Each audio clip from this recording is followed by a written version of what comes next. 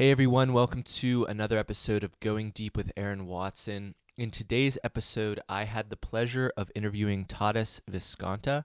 Tadas runs a blog called Abnormal Returns and has authored a similarly titled book.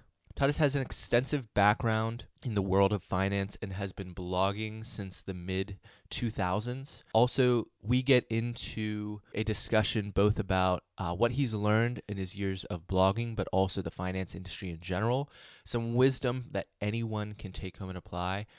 And he wraps things up with an interesting personal challenge. So I encourage you to check that out and enjoy my conversation with Tadas Visconta.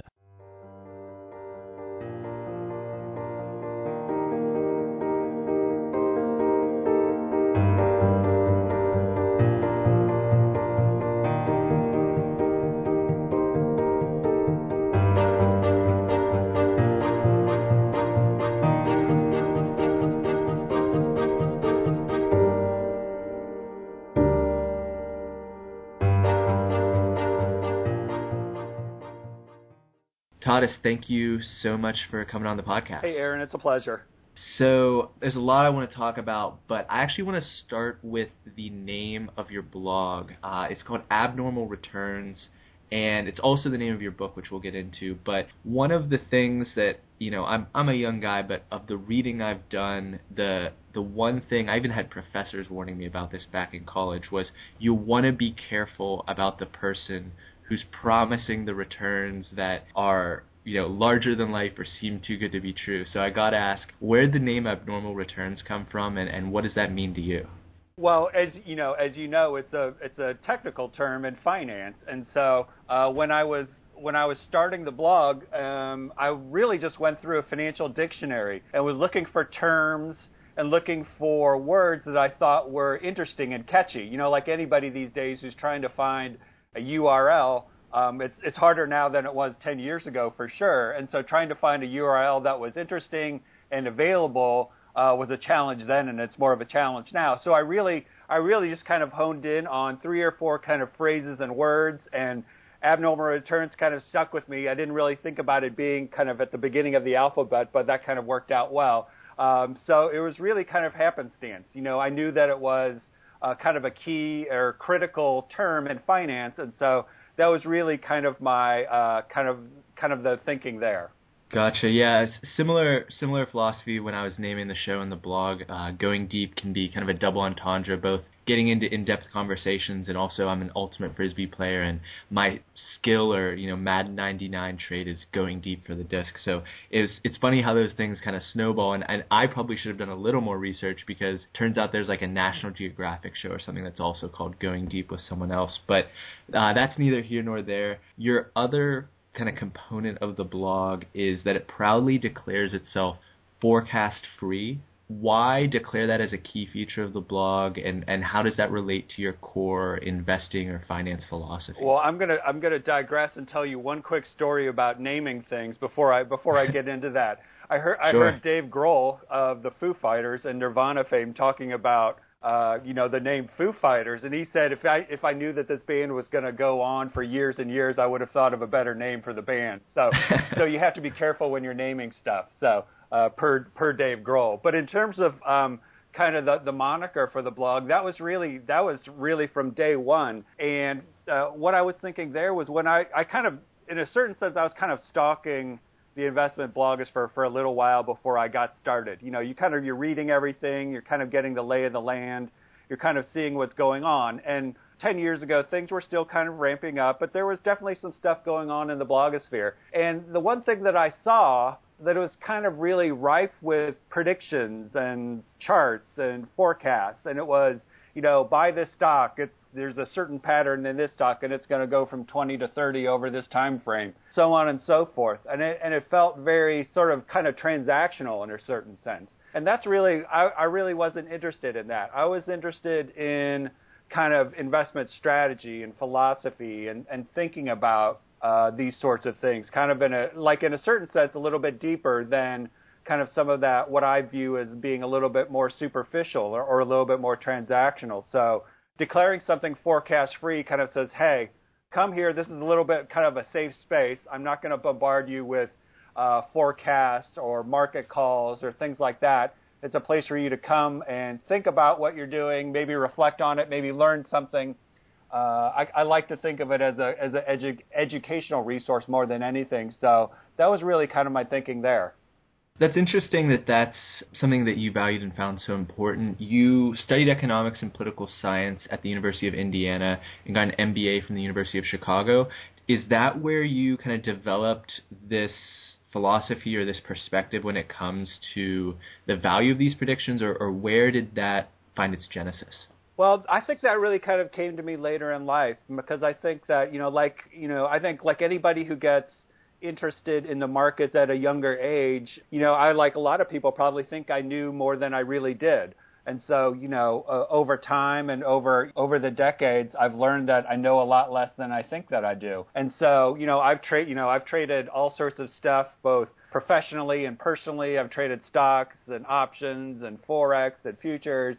And I thought that, it day traded for a while even. So I've done a lot of different things. And I thought that like I said, I thought I knew a lot about what was going on.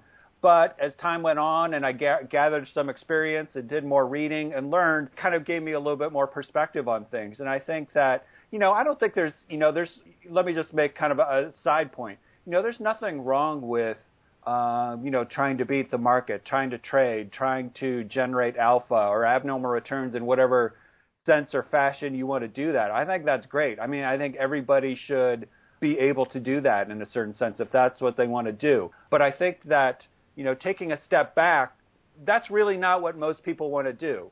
I've written on the blog before that, I picked a number out of the air. I said 99% of people really don't want to trade. They really want to put their money into some investments, hopefully have it grow over time and provide for various things they need down the road, whether it be a house, a college education, retirement, so on and so forth. So, that's so it's one sense, it's really, so the idea is really it's not necessarily ignoring or not talking to that world that really wants to try and generate alpha, but it's really kind of shifting the focus a little bit towards the broader audience that is really not interested in that stuff and is more focused on the long term in a certain sense. So it's really interesting that you mentioned that was kind of a lesson that you learned later on, and that it took a little bit of seasoning to come to that understanding. My dad, one of his favorite phrases is, you can learn things the easy way or the hard way. I guess my question for you is, was that a lesson that you had to learn in a hard way, or did you learn it in an easy way, or is there a story about a time when you came to that realization or took a step towards coming to that realization? I don't know that there was any sort of, epiphany or anything like that. I think it was really kind of an accumulation over time. And so, from that perspective, like I said, it's really not a kind of a bolt of lightning. It was really more of a sense of kind of getting a little bit broader perspective on things. And so, I think that's one thing about investing that I think is really it's both interesting and challenging, because I think that everybody comes to investing and trading, or however you want to phrase things, kind of with their own life experience, their own baggage, their own education in a certain sense. And so, whenever somebody says, "Hey, give me a list of 3 books that you need to read to become, a better investor," I'm like, I kind of shrug my shoulders and say, that's a really difficult question, because everybody's kind of coming at it with a different sort of skill set and interest. And so a book that might make sense to someone who has, been investing for 20 years might be completely useless to somebody who's just getting started, and vice versa. So I think different things kind of hit you at different times. And so, your phrase about learning things the easy way or the hard way is an interesting one, because, a lot of people learn lessons about investing and trading the hard way. They experience a loss, they experience some sort of, really thing that sort of damages their portfolio and kind of their confidence. And so I think that happens a lot. But that's not the only way. There is great value, I think, in reading and trying to learn from other people's experiences, whether it be in books or blogs or, even something like this, a podcast. So I think doing all those things in a certain respect are important. And so hopefully you're trying to avoid any, those really expensive lessons. And so learning from other people who have experienced those and survive them in a certain sense is useful. So I think there's, that's what I'm talking about when I'm saying it's both easy and difficult. And so trying to read as widely and trying to capture the experience of other people is very useful. For sure. And I think that's without a doubt something that transcends finance and investing. It's any lesson, whether you're coaching an athlete or teaching any skill. It's very common as someone who's doing the teaching to see someone making the same mistakes you've made and wishing that you could just drop that experience onto them and help them accelerate through the hardships that may be right on their horizon. But it's not always easy to do. One of the ways that you go about that and help people to read more broadly and touch a lot of different bases is through your regular link roundup that comes out daily on your blog. We were talking before this podcast about how that was one of the inspirations for the digital content curator that I do on my blog. In terms of choosing what links to feature, you feature a pretty large list that I imagine requires you to do a lot of reading daily. One of the things that I've kind of struggled and been working on in my pursuit of a similar goal is to work on my filters. So how quickly can you start reading something and realize, I don't know if this is really worth sharing. I don't really know if this is really getting into the nuts and bolts of an issue, if it's more of a superficial piece of writing. And does this make the cut as far as what I'm willing to share and think my audience would value me sharing with them. So can you talk a little bit about how you make those decisions, how your filters have been refined, and anything else related to that? Well, in a certain respect, I'm always filtering. I'm always looking. It's I think both a blessing and a curse in the sense that every time I read something, I'm thinking about whether it is, like you said, is it worthy of sharing? Is it something to dig deeper on? So on and so forth. So I think that's both good and bad from kind of a personal perspective. But yeah, no, I think filtering is really a challenge, and I think that I try and use every tool that I have available. I say that stuff kind of comes to me in all sorts of different directions, whether it be email, whether it be Twitter and stock twits, whether it be RSS feeds, whatever it might be. I kind of take it all in, and one thing that I've certainly become better over time is as my tastes have become a little bit more specific, it becomes easier to find stuff that that kind of speaks to me, and I can more quickly identify those things and move on to other things. But like anything else, your tastes kind of change and your interests change, and at the same time, the world is kind of changing as well, and so things that I might have found interesting a few years ago, I may not find interesting at all. And so really just, from that perspective, I don't try and put any additional pressure on myself. I'm really linking to stuff that I find interesting.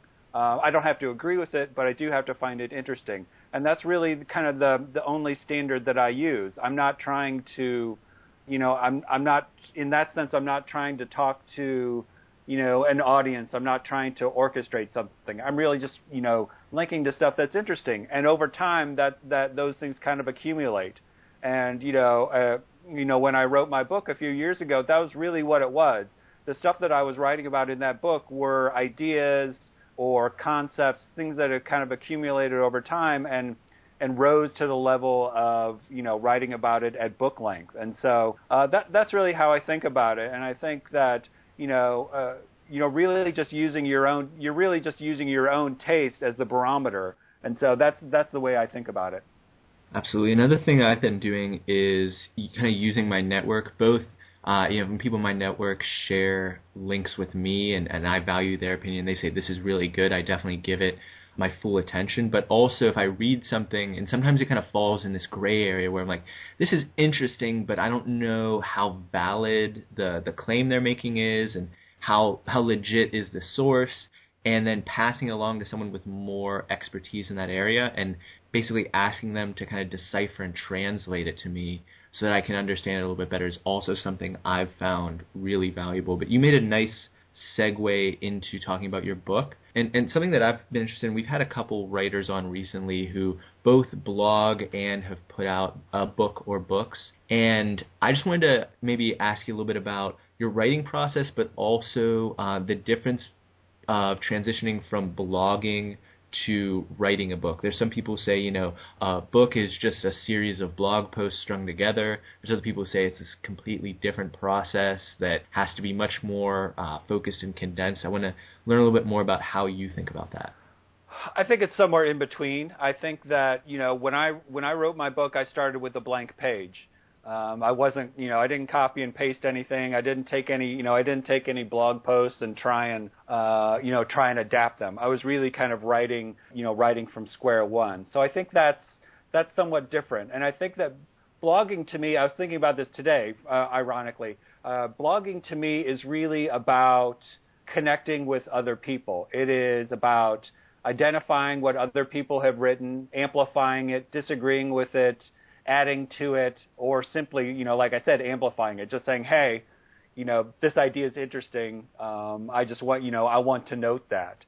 And so to me, blogging is really about linking. It's about, providing opportunities to look at other people's work. And so a book is in part that, but it is definitely more your voice in a certain respect. And so, as I laid things out and as I kind of organized things, it was really more about what I was thinking. And I use other people's work as support for those ideas and for those themes. And so in that regard, it's a little bit different in that respect. On the blog, I'm happy to do a post that just really, links to other people and says, look at all this cool stuff that they've written. That's not really a book. A book is, you're coming to the book, you're, as the author, your name is on that book.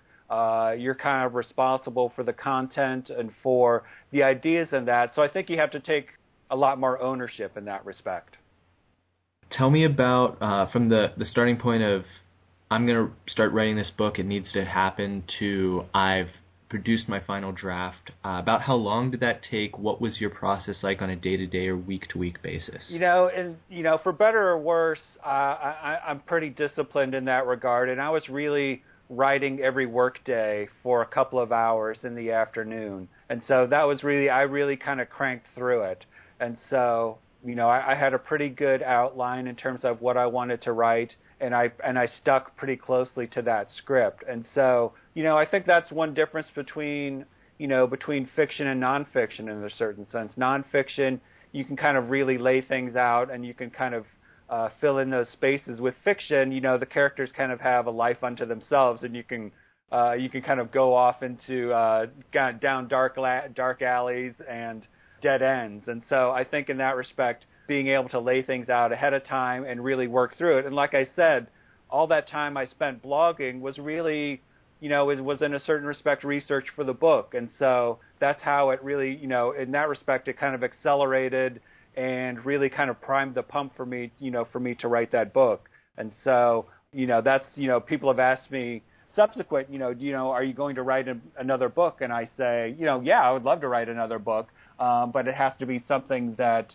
I can really, kind of get behind. I don't want to write a book just for the sake of writing a book. I want to write something that I think is interesting and rises to the level of, people spending their time or hard-earned money on it. So in that respect, to me, it's a kind of a little bit different perspective. I want to change lanes a little bit here and talk a little bit about the progression of your career outside of your writing. So when you first graduated or left the University of Chicago, you were working with First Chicago Investment Management Company, and then you moved over and became a consultant at StockTwits, which is where I kind of want to pick things up. What were you doing at StockTwits? And during your time there is when you actually started Abnormal Returns. So how were those interlaced? Well, I'm gonna. There's kind of a gap in there, and I will correct one thing. I started Abnormal Returns before all of that, and after I had been blogging for a couple of years, I came into contact with Howard Lindzen at StockTwits, and I started blogging over there. And at one point, StockTwits purchased Abnormal Returns, and we were working on some different ideas and some different products there for a couple of years. So the Abnormal Returns was kind of under the StockTwits umbrella. And after a couple of years, it kind of made sense for us to go kind of in our separate ways. And so so that's kind of how the progression was there. But I was very, very early on kind of a part of that process of seeing StockTwits get off the ground and seeing how it's grown since then. So. Gotcha. Sorry, that was a confused a 0 and a 1, little dyslexic that's okay. on my part as far as looking at the timeline of things. So maybe just take me back to the first Chicago investment management company, what you were doing there, and how things progressed from that point forward.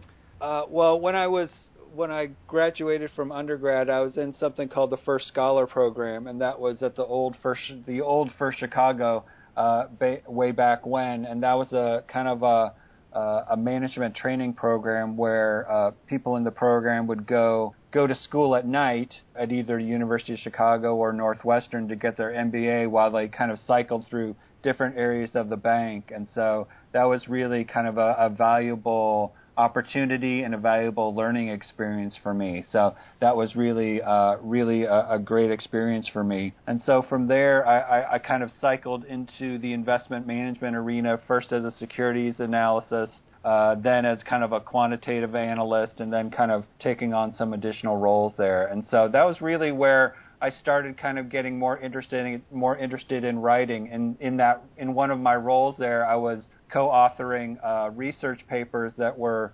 published in some of the leading practitioner journals, and that's kind of where I would really sort of identify where I kind of got the bug in terms of wanting to write for kind of a broader audience. That process to me was interesting and fun, and kind of gave me the bug, as it were. So, had you had a general interest in writing before then, or do you feel like you had to find the topic that you really wanted to be covering? Yeah, no, it was definitely the latter. I wouldn't, I certainly wasn't an aspiring writer up until that point. And so that was really kind of it was really that process that kind of got me thinking about it and got me excited about it. And eventually, after I left the bank, kind of the bank, I tried to write a book at that point on kind of the hedge fund industry. It was kind of Hedge Funds 101, and I had a book proposal. I had a nice book proposal and some sample chapters and all that, and I tried to get that published, or tried to get a publisher interested in it, and I wasn't able to. And it was really that desire or that interest to write more that really got me thinking about the investment blogosphere and eventually getting me to start Abnormal Returns. What did you take away from that experience of basically not hitting with your book proposal? What did you take away as far as, I need to change this next time, or I need to, I learned this lesson that you took forward with you? If times had been different, I might have learned different lessons. And so if at that time self-publishing a book would have been technically easier, I might have gone on to do that, to write the book in full and to self-publish it. And I think today it's almost trivial in terms of being able to publish a book on the Kindle or on the Amazon platform. And so that wasn't really available to me then.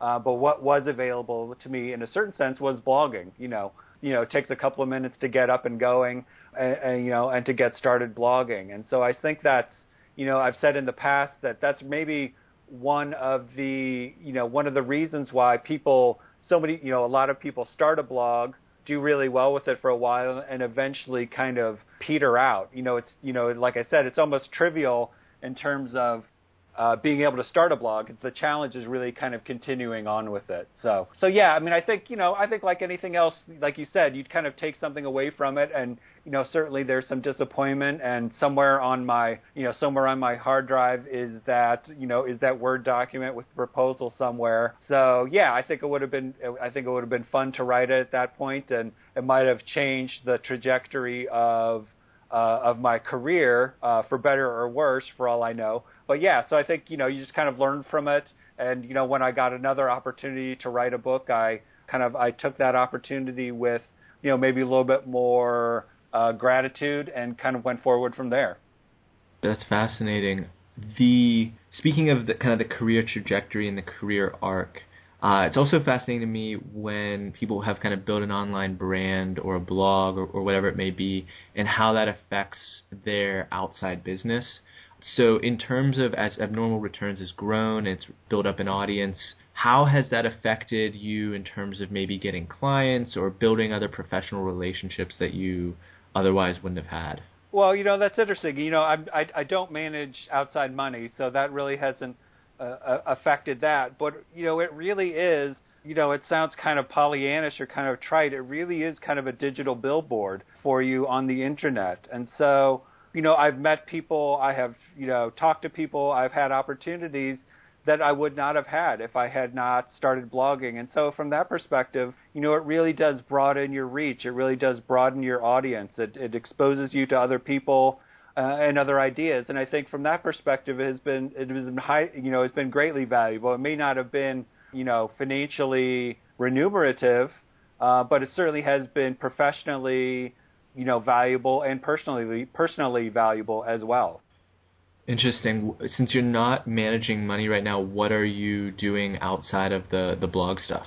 Well, I am blogging. I'm managing my own money. I've got a large family that I help take care of as well, and so in addition to, I've also done some angel investing as well. So there's, I don't lack for things to fill up my time, and so, but blogging has been kind of the one constant throughout, and like I said, it's been a valuable thing to me in that respect.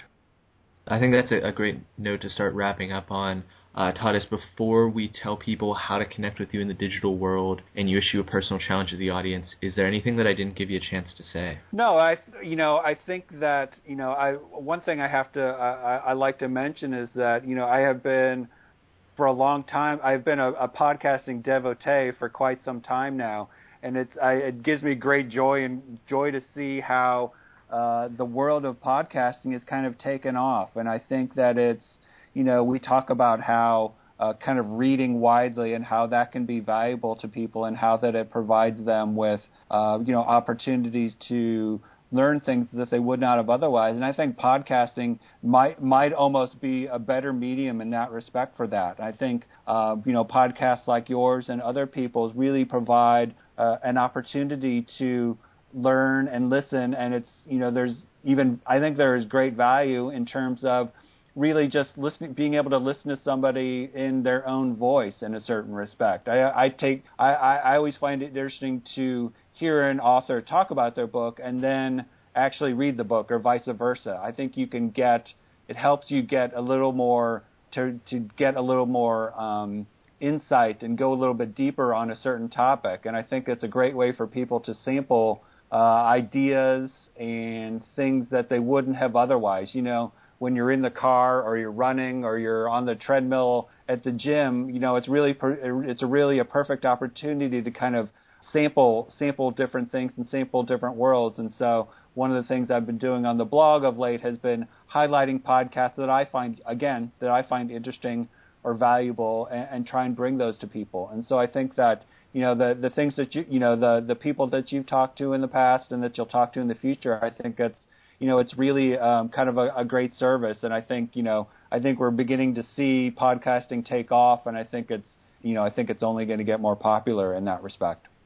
Absolutely. It's really exciting for me, and that was a big motivation behind starting this podcast, was just continue to create forums where there can be more in-depth discussions and really provide context in conversations, as opposed to just so much media where it's just showing up for 5 minutes to plug something, maybe throw one joke in there, and hope that some people go check it out. I know for me, a lot of the books I've found, authors I've started to follow, I've really been attracted to them, finding them get interviewed through a podcast, hearing their perspective, their backstory, and like you said, bringing that to the book later on is a really interesting experience that I'm hoping to continue to be able to provide. So thank you for that. If people want to find out more about you, connect with you in the digital world, obviously they can go to the website abnormalreturns.com, but where else can they find you or connect with you? You can find me on Twitter and StockTwits at abnormalreturns, and happy for people to reach out in whatever form or fashion. So Cool. As always, that will be linked to in the show notes at goingdeepwithaaron.com/podcast. Make sure you check it out. Before we wrap things up, I'll give you the mic one last time, Tadas, and take it away with the personal challenge. I'm going to say this is less of a challenge and more maybe of a change in perspective. And I think that people are, in a certain respect, too hard on themselves when it comes to investing. When we think about investing in the world of finance, it's really difficult. I think even the most successful investors find themselves frustrated or going through losing periods. And I think that people who are really just trying to get started or investing or trying to get a better handle on things really put too much pressure on themselves. And I think that, and I think in a certain respect, some of the financial media tries to put pressure on people as well, saying that, do this or do that, and if you don't do that, you're a bad investor. And I think that you just have to give yourself a little bit of license and a little bit of leeway and say, try and do the best that you can. Learn what you can, learn from your mistakes, but, trying to emulate, I'm always frustrated when I read things that say, hey, this is how you become this is how you become Warren Buffett, or this is how you can invest like George Soros. And the fact is that you can't. Those guys are outliers, and all you can really be is yourself in that respect. And trying to aspire to be something that you can't be, just from a numerical sort of perspective, I think is frustrating and damaging. And I think all you can do is really kind of be yourself. And being yourself, trying to take a little bit of pressure off, I think is valuable in that respect. And, I don't know that that's a challenge per se, but I think it is kind of a different sort of perspective on how one might approach their investing life going forward. Without a doubt, it's a breath of fresh air, and I think that a lot of people will appreciate that perspective, given that it's not something that they hear too often. So thank you very much for that, and thank you so much for sharing your time with me today and coming on the show. I really appreciate it. I'm sure the audience will as well. We just went deep with Tadas Visconta of Abnormal Returns. Hope everyone out there has a great day.